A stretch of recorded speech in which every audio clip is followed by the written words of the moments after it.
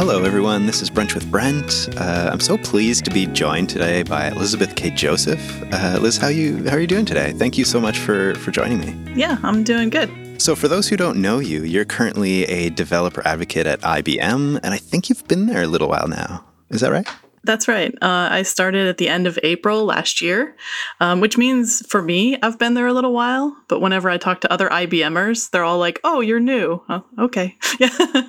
It's all about how you like it. I know some people move around quite a bit, and it sounds like you've done that. And I will bring us into a little bit of your history. You've touched a lot of different things, which we'll dive into. But for others, yeah, sitting tight. I guess IBM has a reputation for that. Having being in the same place for a decade is not unheard of, right? At the IBM crew. Yeah, and I wouldn't say I've moved around a lot. Like every 2 to 4 years, really. So I get myself like settled in, and maybe I'll stay with IBM for longer. But yeah. That sounds pretty reasonable. Like there's something about seeing different cultures and different ways that projects and corporations and companies run things that I think is really a wonderful way to inform the work that you're doing. So I'm not against jumping around at all. Well, says the freelancer. Yeah. And since I work on a lot of open source software, it's been interesting to be able to work on different projects. And some of it I do for fun and some of it I do for paid work.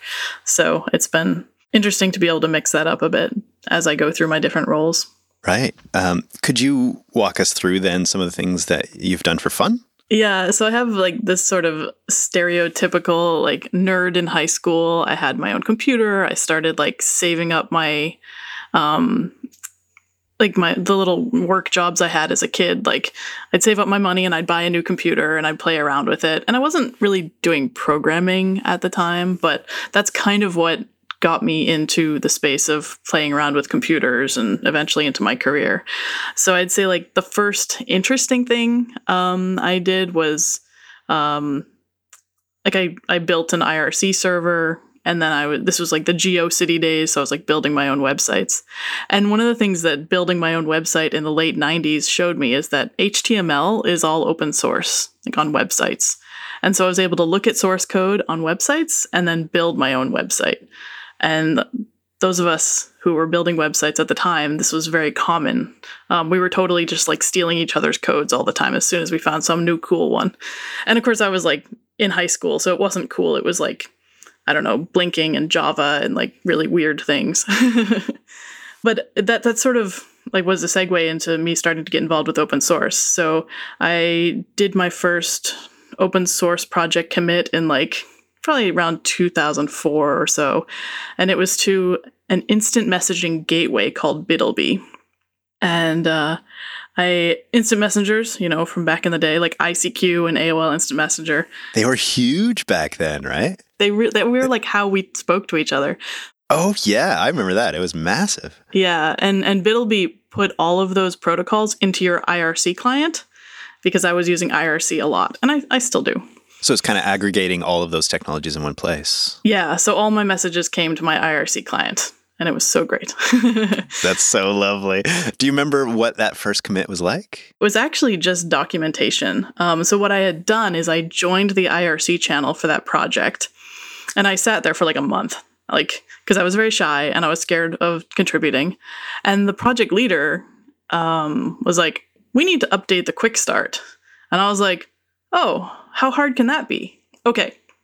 Turns out it was written in DocBook and it was really hard. And I like doubled the length of the quick start.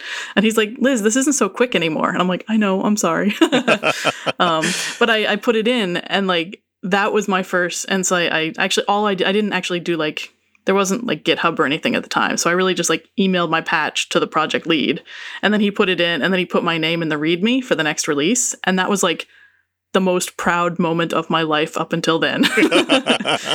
I was like, "That's me." Yeah, that must feel so cool. I strangely admit that I haven't had that feeling yet because I haven't had that experience. And now you're making me want to go chase it. It meant a lot. And I mean, going on from there, I ended up meeting the project leader. He worked for Google, actually, and my husband, who was my boyfriend at the time, was working for Google. So he was meeting him in the office, and I was like, oh, I need to go and meet him. And now we're friends. Like, it's just been since forever. So, and that's really a key part of my open source journey, too, is the relationships that I've built along the way. Well said. I feel like open source is relationships. There's no way any of it could happen without relationships. And you've seen that repeatedly for, since 2004. So it sounds like, yeah, it's a huge part. And so in terms of relationships, how do you feel like those sort of get established? Like for someone who is just starting out, maybe with their, first commits or those kind of things, what's the best way to kind of develop those? Yeah, it ends up just happening organically. So I eventually started working in the Debian project and the Ubuntu project as well. And these were still things I was doing for fun.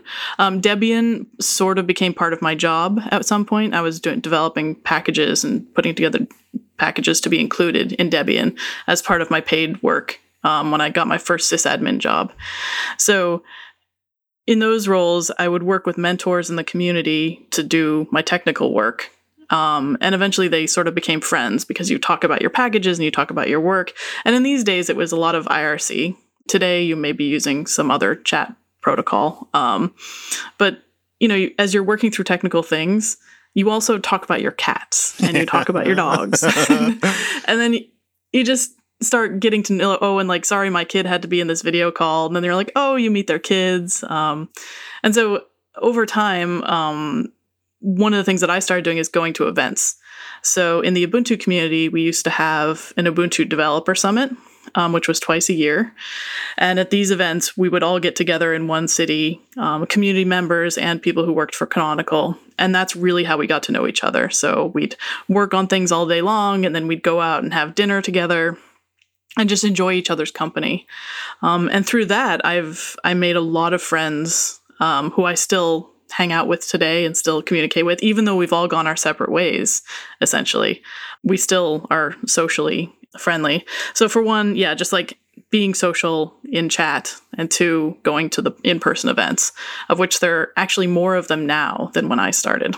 Yeah, there are so many of them now. And I think maybe this is on everyone's minds, but I was just took a peek earlier at your website, which is princessleia.com, I think, which is great. And we'll talk about that maybe a little bit. But on there, you have a list of the events you're attending this year. And I noticed that you now have a bunch of them crossed off for this whole virus thing that's going around. And I would imagine that feels kind of sad to you. Yeah, it's been hard. Partially it's because my job is mostly going and speaking, and now I have 2 months where I get to stay home, which is very unusual for me. And in some ways, it's sad because I'm going to miss those events and I'm going to miss connecting with people in that way. In other ways, I have a huge backlog of stuff that I'm really excited just to sit home and work on now, like blog posts and video tutorials and some code patterns. And I'm like, oh my gosh, I can finally get to my backlog because I'm not out speaking all the time. So it's kind of a mixed bag, honestly. Yeah, both can be true. Yeah, but it's all for the best, and hopefully this passes quickly.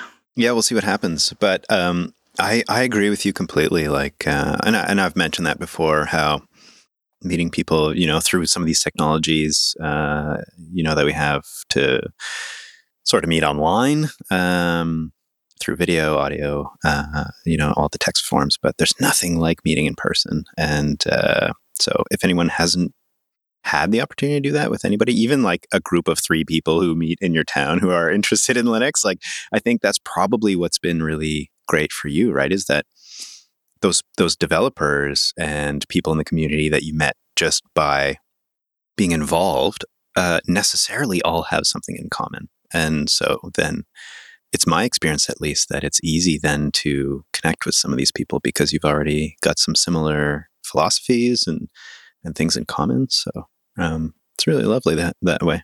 And I got my start at Linux users groups, which are much less popular these days because there's so many meetups of all kinds of things. But that's Linux users group is where I gave my first talks.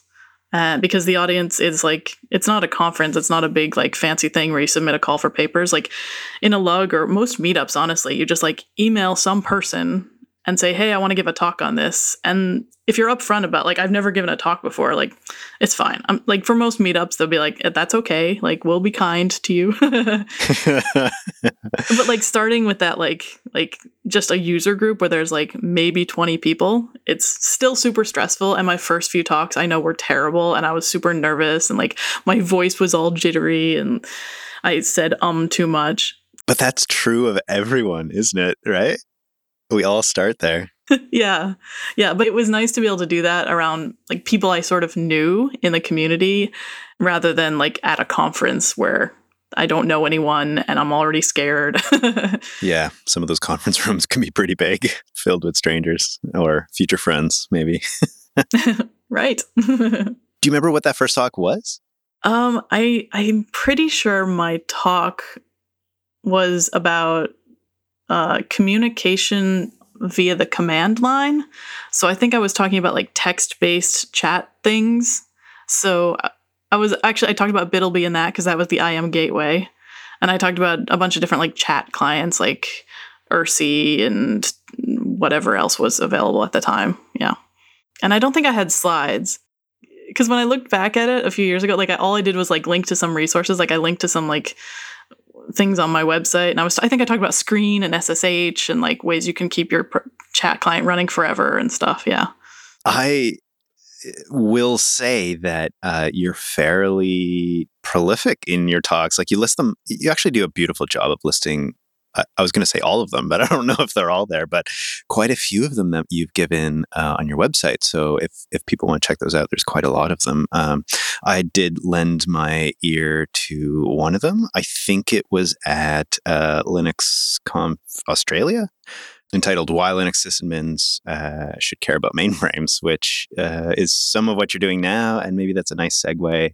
That talk, I would definitely say people should check out to get a sense of definitely your personality and the kind of stuff you're working on. But, in about 25 minutes, I learned a heck of a lot of stuff. But there's the word mainframe in there. And I know that's a lot of what you're talking and working about these days. I think you were mentioning that the story of how you went from a small container sort of startup to going into mainframes was an interesting story. So maybe you can guide us through that. Yeah. So I mentioned that I worked on Ubuntu and Debian for a while, and that was like a hobby. From there, actually, one of my contacts through the Ubuntu community hooked me up with opportunity at HP to work on OpenStack. So that led into me working on distributed systems. So I worked on the OpenStack infrastructure team for about 4 years. And in that role, I started playing around with containers because the infrastructure team for OpenStack, one of the things we were testing out is running jobs in containers for our CI/CD pipeline. And so I was playing with containers a lot. And then when I left HP, I joined a container startup in San Francisco. And so that was a lot of fun for a couple of years.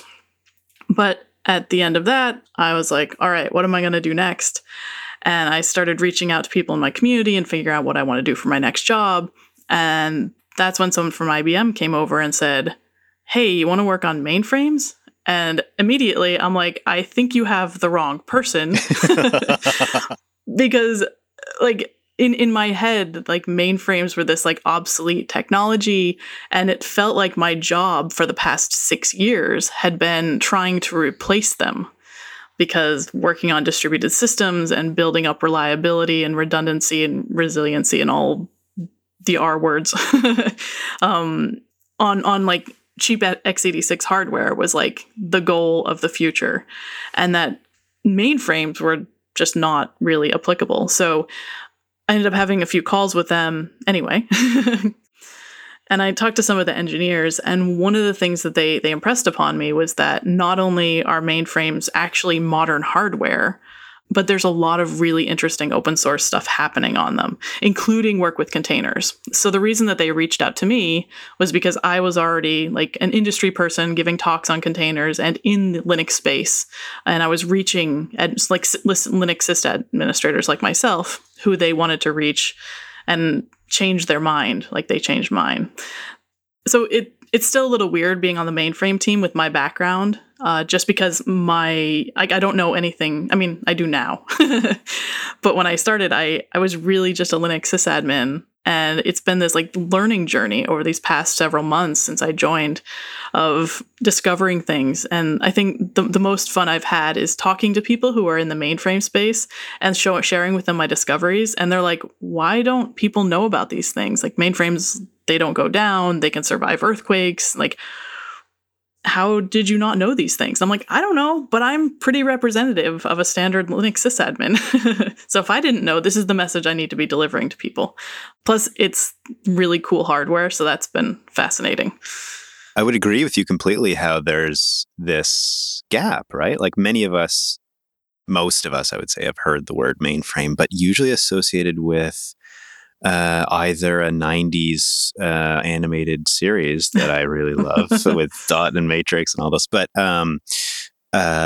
joking aside, like it is usually something from the past, something, pretty popular in the 90s maybe, but these days nobody really thinks of that. And so the talk that I mentioned earlier that you gave really reinforced to me that like there's a real gap here. And it sounds like you're taking it upon yourself to really try to fill that gap and to inform pretty much everybody on the value of mainframes in today's sort of environment. Because as you described there are quite a few.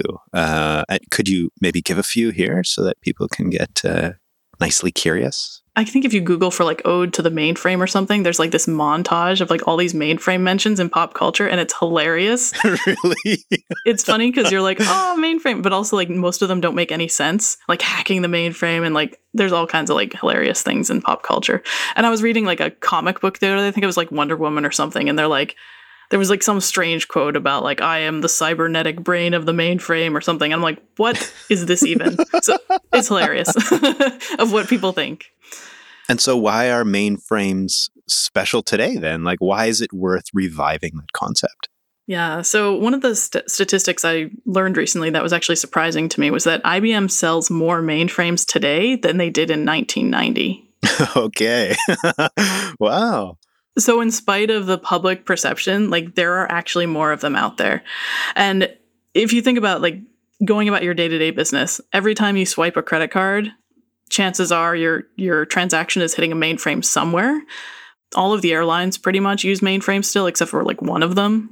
And again, like most of the banks, most insurance companies, most healthcare, it still all runs on mainframes. So one of the things that we like to talk about is that like if Facebook went down, or even if Google went down and you didn't have access to your email, like or search, like that would be a bad day.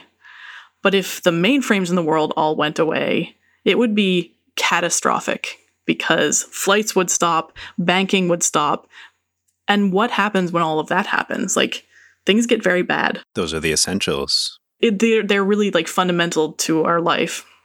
And they're all backed by mainframes at the end of the day. Like maybe you've got these microservices in front of them and all this stuff running on cloud, but they're still going back to a backend at some point that is backed by the mainframe. And so it's really essential that they are still working and that we have the talent to continue keeping them running.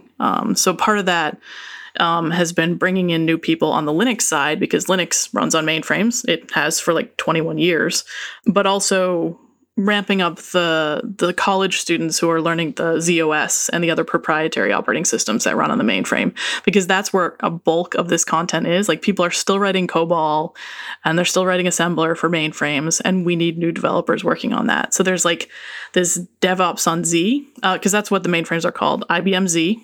So I'm on the IBM Z team. So they call it like Z DevOps, where we're bringing like Jenkins and Git and a lot of the tooling around DevOps to the mainframe world. And that's been a lot of fun, actually. Yeah, it sounds like a real niche opportunity, really, because it sounds like what you're saying is we need developers here, and it's really cool technology, and it's essential for it to run everywhere. So it's not going away anytime soon. So it seems to me like there's a real opportunity there for, some people who might want to skill up or try something new, something different. And I suppose that's exactly what you did, isn't it? Yeah. So, and it's really been interesting being like the Linux person on the team, because there's definitely that happening in organizations where there's a mainframe team and they bring on the Linux people to run Linux on the mainframe too. And there's a lot of cross training happening. So I'm teaching my mainframe peers how to do everything, and I'm teaching them about like SSH and moving files and Linux. And the Linux talent is actually really valuable in this space, and it doesn't hurt that it pays pretty well. So Yeah, that's helpful. Nobody minds that. So my team, we like do university outreach. We also have this program called Master the Mainframe that we run every year from September to December, which is specifically for students, college students. We do a contest, we give out prizes, and what they have to do is go through a series of challenges. So we give them an account on the mainframe, not Linux, but ZOS, and then they work through these challenges to learn the basics of how to navigate the UI and write some basic programs. And it's really amazing. We had 25,000 students sign up for the program last year. Whoa, that is a lot. Oh, man. Well, I guess if you want to bring in some new, fresh, young talent, then that's kind of the way that you need to do it. But that's a big cohort for sure. Wow. Yeah, for sure. And one of the really interesting things is that the students don't like. I'd say like people my age, like late 30s, we have this idea of a mainframe in our head, but the younger students, they don't. They don't know what a mainframe. They've never even heard of one. Right, and they don't know that 90s sort of cliche word, right? Exactly. So to them, it's like this big, super powerful computer. We did a hackathon, or actually a data-a-thon with some data scientist students at UC Berkeley a few months ago, and they didn't even know what IBM stood for. The company was just not on their radar at all. Like my first computer was an IBM 8086, but IBM doesn't make computers for normal people anymore. So if anyone's listening and doesn't know what IBM is, it's International Business Machines. Thank you for filling that in. That's funny. Got to include everybody. Yeah, there's a lot of history there, right? And many of us, I'm sort of young 30s, so I remember the IBM ThinkPads, and those have quite a reputation, right? But as far as, you just don't see IBM in the sort of end user space anymore, and for good reason. They've focused on some really cool stuff. You mentioned some educational stuff. I know you've done some cool things with the Linux Foundation around the Open Mainframe project. Can you tell us a little bit about that? Because that seems like two worlds colliding as well in a really beautiful way. So the Open Mainframe project is a Linux Foundation project that's built around a bunch of open source software products focused on the mainframe. So a lot of them are focused on interactions between like the older proprietary operating systems, which when I say older, it just means they have a really long history. They're actually really modern like they're still being developed and features are added all the time. So just saying that. But the older operating systems, providing modern interactions with them that are open source. So there's a project called Zoe, which allows you to have like a graphical interface that's run in a web browser. So you don't really need to install any software on your computer, like on your laptop, but you can interact with the workloads and all kinds of things that are running on the mainframe. There's also like connections to your modern IDEs. So like if you're using like Visual Studio Code, there's like a plugin for Z that allows you to edit code and run different things directly through an IDE that you're familiar with. So you don't need to work in all like the guts of the mainframe and be like logged into a terminal. And all of that's been enabled through Zoe as well. It uses an API to connect through it. And so the Open Mainframe project, it's actually one of the things that convinced me to join IBM and take this role, was because, I believe in Linux and the Linux Foundation and the Open Mainframe project. I was like, listen, like IBM is putting some real money and real resources towards open source software on the mainframe these days. And so that was fascinating to me. So there's a bunch of companies, Broadcom, Rocket, who are all like invested in the Open Mainframe project. So we're having our first Open Mainframe Summit, I think in September. Call for papers is open now. That's great. And it's really just about gathering more projects. Where's the summit happening? Actually, I don't know. Oh, well, we're going to have to go find out. That sounds cool. And I could see why that would be a bit of a tipping point for you. Like, just hearing the Linux Foundation's name is like, oh yeah, that's familiar. I know they do good work, that kind of thing. But connected to some of the mainframe stuff, seems like, okay, well, these are, that with IBM is someone I trust. So let's dive in, and dive in you have, right? But it also sounds like there's kind of some cool, you're sort of like trailblazing in many ways, that area, which sounds kind of cool too. Yeah. And since I know that the Linux Foundation has such a high bar for like approving projects, I knew that it was a serious investment when I knew they were involved. Which is always a good thing. Can I ask you about what you're running at home? Because that piqued my interest too. What are you running on your computer over there? On my desktop, which I just rebuilt with this like brand new i7 processor and like lots of RAM. I use the same case because it's beautiful. Anyway, I moved my hard drives over, so I didn't reinstall. But I'm running Xubuntu, and I still contribute to that project. That's one of the ones that I do for fun. I don't do that much. Technically, I'm the marketing lead, but that's because I know how to use Twitter. Like a high bar on our team. But someone has to do it, right? Yeah. So I use Xubuntu on my desktop, and then I still run a bunch of servers. So like, even though I'm a developer advocate now, I still play around with servers a lot. So I've got a couple servers sitting behind me in my office here. They're both running Debian, like my media and my backup server. And then where my website runs, that's actually a Linode virtual server, and that's running Debian as well. And then I run a bunch of community servers for the Ubuntu community still. And I put Ubuntu on those because I thought it would be bad to run Debian on them. Maybe. Amusingly, for work, IBM treats Red Hat Enterprise Linux as a first-class citizen as far as desktops go. So when you join IBM, you can request Windows, Mac, or Linux. And so everyone on my team picked Mac, except for me. I wanted the Linux one. So it was great. They like shipped me this ThinkPad, like a really awesome ThinkPad. It's like a T480, and it's got like 32 gigs of RAM and i7 processor. It's a really dope machine. And it had Red Hat Linux already installed on it. And it works with the VPN, and all Slack and everything's already all set up on it, which is awesome because when it's my work laptop, I don't want to have to be fiddling around with the VPN and stuff. So everyone's like, oh, don't you want to install Ubuntu on it? And I'm like, not really. I mean, kind of, but then I'd have to set up all that stuff myself. And I wouldn't be able to call tech support if like the VPN breaks, because they'll just like, oh, you're using something that's not on our approved list. So it's been fine. Well, and it sounds as well to me like you have a real interest in dipping your toe in a whole bunch of different distributions. You just mentioned some of the computers and software and servers that you're using just for fun, and they kind of span a big collection there. So why not gain a little bit more experience with Red Hat in there as well, right? There's similarities and just enough differences that you can skill up in that area too. Yeah, the only sort of family of Linux distros I don't really have represented here is SUSE, which is a shame because I have a lot of friends over there. You mentioned being involved in Xubuntu. I think you mentioned to me that your current machine is sort of an upgrade path from 8.04. So you've been running that one for a while, and it sounds like it's working pretty well. I started my journey on Xubuntu, so that hit really close to home for me, and was kind of a nostalgic to hear you were running it too.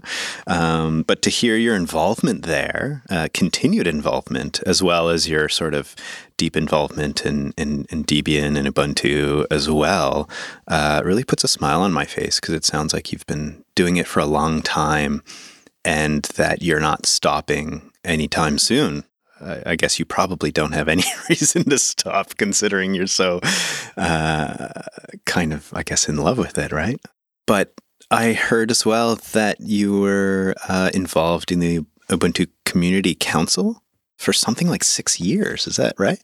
Yeah, so that's the Ubuntu Community Council. There's like two governing boards of the Ubuntu project. There's the technical board, And then there's the community council. And so the tech board, they're mostly people who work at Canonical because they're the ones who have enough time to do all the technical work and make like smart technical decisions.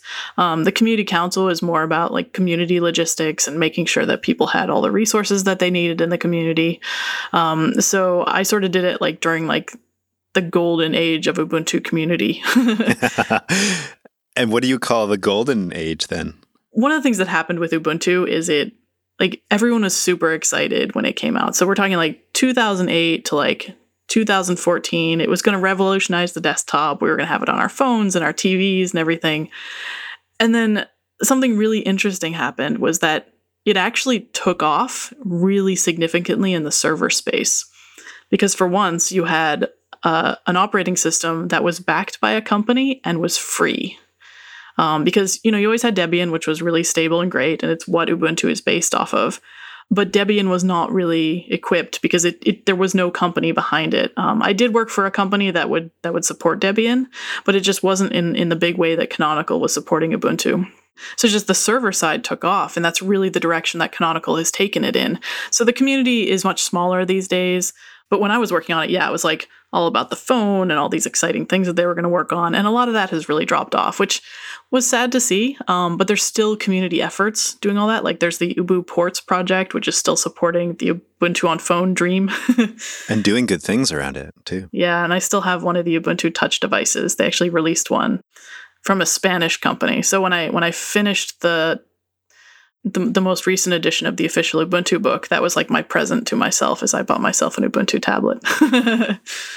It was so sad. We added a chapter about tablets and things in the 9th edition of the official Ubuntu book. And that was like a new chapter. We wrote that from scratch. And then a couple of years later, Canonical discontinued their effort. And I'm like, oh, I just wrote a chapter about all of this. It's so sad.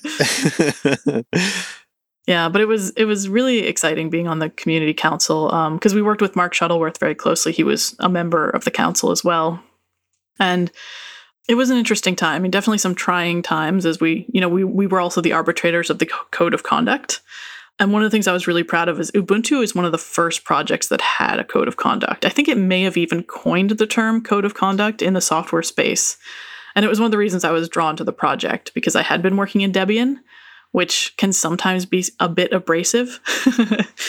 And the Ubuntu community was just so friendly and helpful and amazing. Do you think that explains much of why it's gotten to where it is? Because it sounds to me like that's repeated almost everywhere, is that community is great, very welcoming. That was one of my first contributions. Like that I hear over and over and over again. Yeah, absolutely. I mean, I see a lot of, in the more successful open source projects that have contributors from elsewhere, I see a lot of things repeated. So I mentioned that we had these Ubuntu developer summits where we got together in person. That was repeated in the OpenStack community. And the OpenStack community, I wasn't the only one from Ubuntu there. Like there were a lot of people who put a lot of effort into recreating that developer summit and turning it into the OpenStack Design Summit. So every 6 months, we all got together.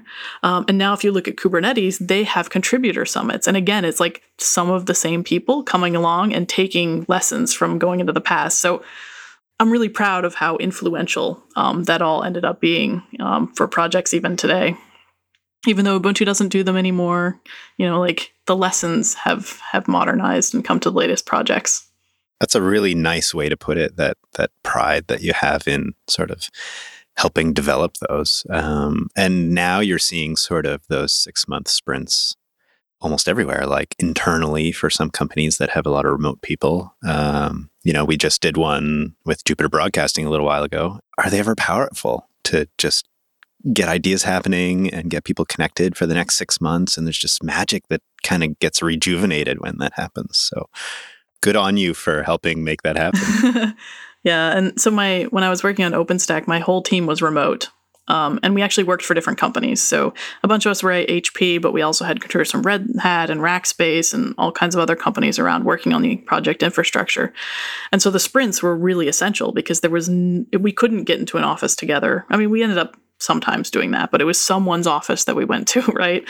Because we were distributed not only remotely, but across different companies. What a challenge. Yeah, and there's no way we could have done it fully remote 100% of the time. We had to get together for those every 6 months. First for like like social cohesion, but it was also important to get into a meeting room together and hash out some of the big issues, because sometimes things would just get out of hand and we couldn't deal with them over chat, right? Like we needed to get into a room with a whiteboard and all sit down together. So when I talk to people about remote work, that's one of the things I stress as well. I'm like, listen, like you can only do so much when you're in different places. Like I love remote work. I've been doing it for like over a decade now, but I need to get in a room with my teammates, like on some sort of cadence, socially. Of course, remote work does not mean 100% remote, right? I think that's a fallacy. Most people, when they first hear about remote work and they haven't experienced it themselves, that's often what they think, but it's not quite true, nor does it work. Yeah, and plus, it's a great way to... Okay, sometimes there's arguments between people. And if you get them together, oftentimes those are going to be worked out, like in person, because like people hold resentments and tone doesn't get communicated effectively, even if you're talking over a video chat. Like sometimes it's just not there. But if you get them together, get some tea, get some biscuits, and hang out and just have fun together, like you can work through most problems. And there have definitely been personalities I've worked with who like people just like butt heads. But as soon as they get together, they're like, okay, you're actually a reasonable person. You're kind of cool. And I understand where you're coming from. I still disagree with you, but we can work together and it's okay. Like that wouldn't happen if we didn't get them in a room together. Of course. And yet, once you get that resolved, there's some beautiful things that can happen when you bring together people who have different perspectives and have different, backgrounds and that kind of stuff. So, really, really fascinating. That's what kind of worries me about this coming year. And so we'll just sort of have to see how all of this sort of social isolation stuff shakes out. But I hope we can find a way, to keep those connections strong, because they're sort of the lifeblood of all of this. Elizabeth, if you wanted to put a question out to the community, what would you want to send out there? It could be something you want them to go see, something you want them to try, maybe something to think about. What would you like to put out there? So I want to encourage anyone, if they haven't contributed to an open source project and they want to, give it a try. Just like pick a project, or actually you can even reach out to me and I might be able to help you find one. You'll spin the wheel and pick a project for them. Yeah. Or maybe even like have a quick call and talk through what you're interested in, and maybe we'll find a place for you. But just give it a try. It's terrifying, but only at the beginning. I love telling this story. I was at the OpenStack, one of the OpenStack summits, and I was on a panel and I was talking about code reviews. And in code reviews, people comment on the coding patch that you proposed. And that's really scary because everyone is self-conscious about their coding skills. And so whenever anyone critiques their coding skills, it can be scary, especially when it's some stranger on the internet. So I mentioned that I had a patch that I put up and it had like 47 back and forths with me uploading new versions and people leaving comments. And it ended up being like 47 changes, right? It was huge. And so I mentioned this during the panel. And for the rest of the conference, everyone was telling me they're bigger numbers. so like, they're like, I had a patch that had like 150 revisions. And like, it was the funniest thing. And people like I totally respect and think are brilliant. They're like, I'm like, you had that many? So I want to say like, it's terrifying to contribute to open source, but we've all, made mistakes and been there. And like, I'm hoping people are friendlier with reviews, but if you don't get a friendly review, it's okay. It's not you, and it happens to everyone. Totally unrelated. But I give away VMs on mainframes running Linux. So if you Google search for Linux One Community Cloud, for 120 days, you can get a free Linux VM on a mainframe, and you can like show the CPU stats to your friends. It's a different architecture from x86, so that can be fun to play around with. Like toss your software on there, see if it works. The first thing I did when I logged into one is I like logged onto IRC and like shared the CPU stats with my friends. Like I am so cool. So you want to try that out? Yeah, it's out there. We do it to encourage development on the platform. That's lovely. And did you say 120 days? Yep. That's a reasonable amount of time. Yeah, just for playing around. And if you're an open source project who's serious about building on the architecture, I can hook you up with like a VM that you can add to your CI system forever. So nice. Wow, local hookups. That's good. What is another sort of thing that you might suggest that people can try if they want to give that a shot? I know you mentioned plugging into IRC, but what's something kind of real world that might be fun for people to give a shot? So the biggest thing, since I work with open source projects, I just try to compile something on it. So whether it's your project or your favorite application, but see if it works, and then see the weird compiling errors that come out if it doesn't work. Because the big difference between the mainframe architecture and x86 is that x86 is little endian, and the mainframe architecture is one of the last big endian architectures out there. So I've learned so much in the past year. I've only ever really, I've played around with like Spark and ARM and other things, but those are all little endian, and like mainframe is a whole different world. So if you want to compile some software, it's fun. Wow, that sounds like such a gift. So thank you for offering that. That's huge.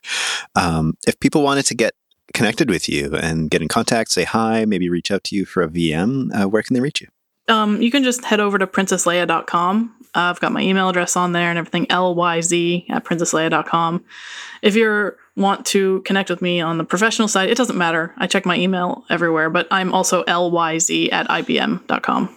So, and I'm on Twitter, at pleia2. Pretty much on everything is pleia2. So I'm easy to find. I think people would probably get after me if I didn't ask you about your domain name. I read that you've had it for quite a while. Princess Leia, I would imagine you're a bit of a Star Wars fan. Is that, am I off there or what? When I first got online, my first chat room was a sci-fi chat room. That makes sense. Yeah. And I wanted to be Princess Leia on there, but that one was taken. So I was Princess Leia 2. And that's the pleia2 in my Twitter handle and on my license plate and like everywhere. That's lovely. And I think many of us can relate to that, like finding the name that you want, whether it was on, ICQ or whatever, kind of follows you, right? Yeah. And it's so funny because it's so unprofessional. And yet here we are. Yeah, but my husband's like, oh, you should definitely like separate your work stuff away from the Princess Leia stuff because it's not very professional. And I'm just like, I don't want to work for a company that doesn't appreciate it. There you go. Yeah, and I find the reality actually is that so many of us are interested in that kind of thing, no matter where you're working or how high up the ranks you are, right? Like, how many Star Trek fans have you met that are anywhere within those ranks? So, I think that's a good filter. If someone doesn't want to work with me because I'm having fun, then that's maybe not a place where I want to be, right? So kudos to that. Well, Liz, thank you so much for chatting. I really appreciate it, and thank you so much for your time. Yeah, thank you so much for having me. This is fun. Yeah, you're welcome.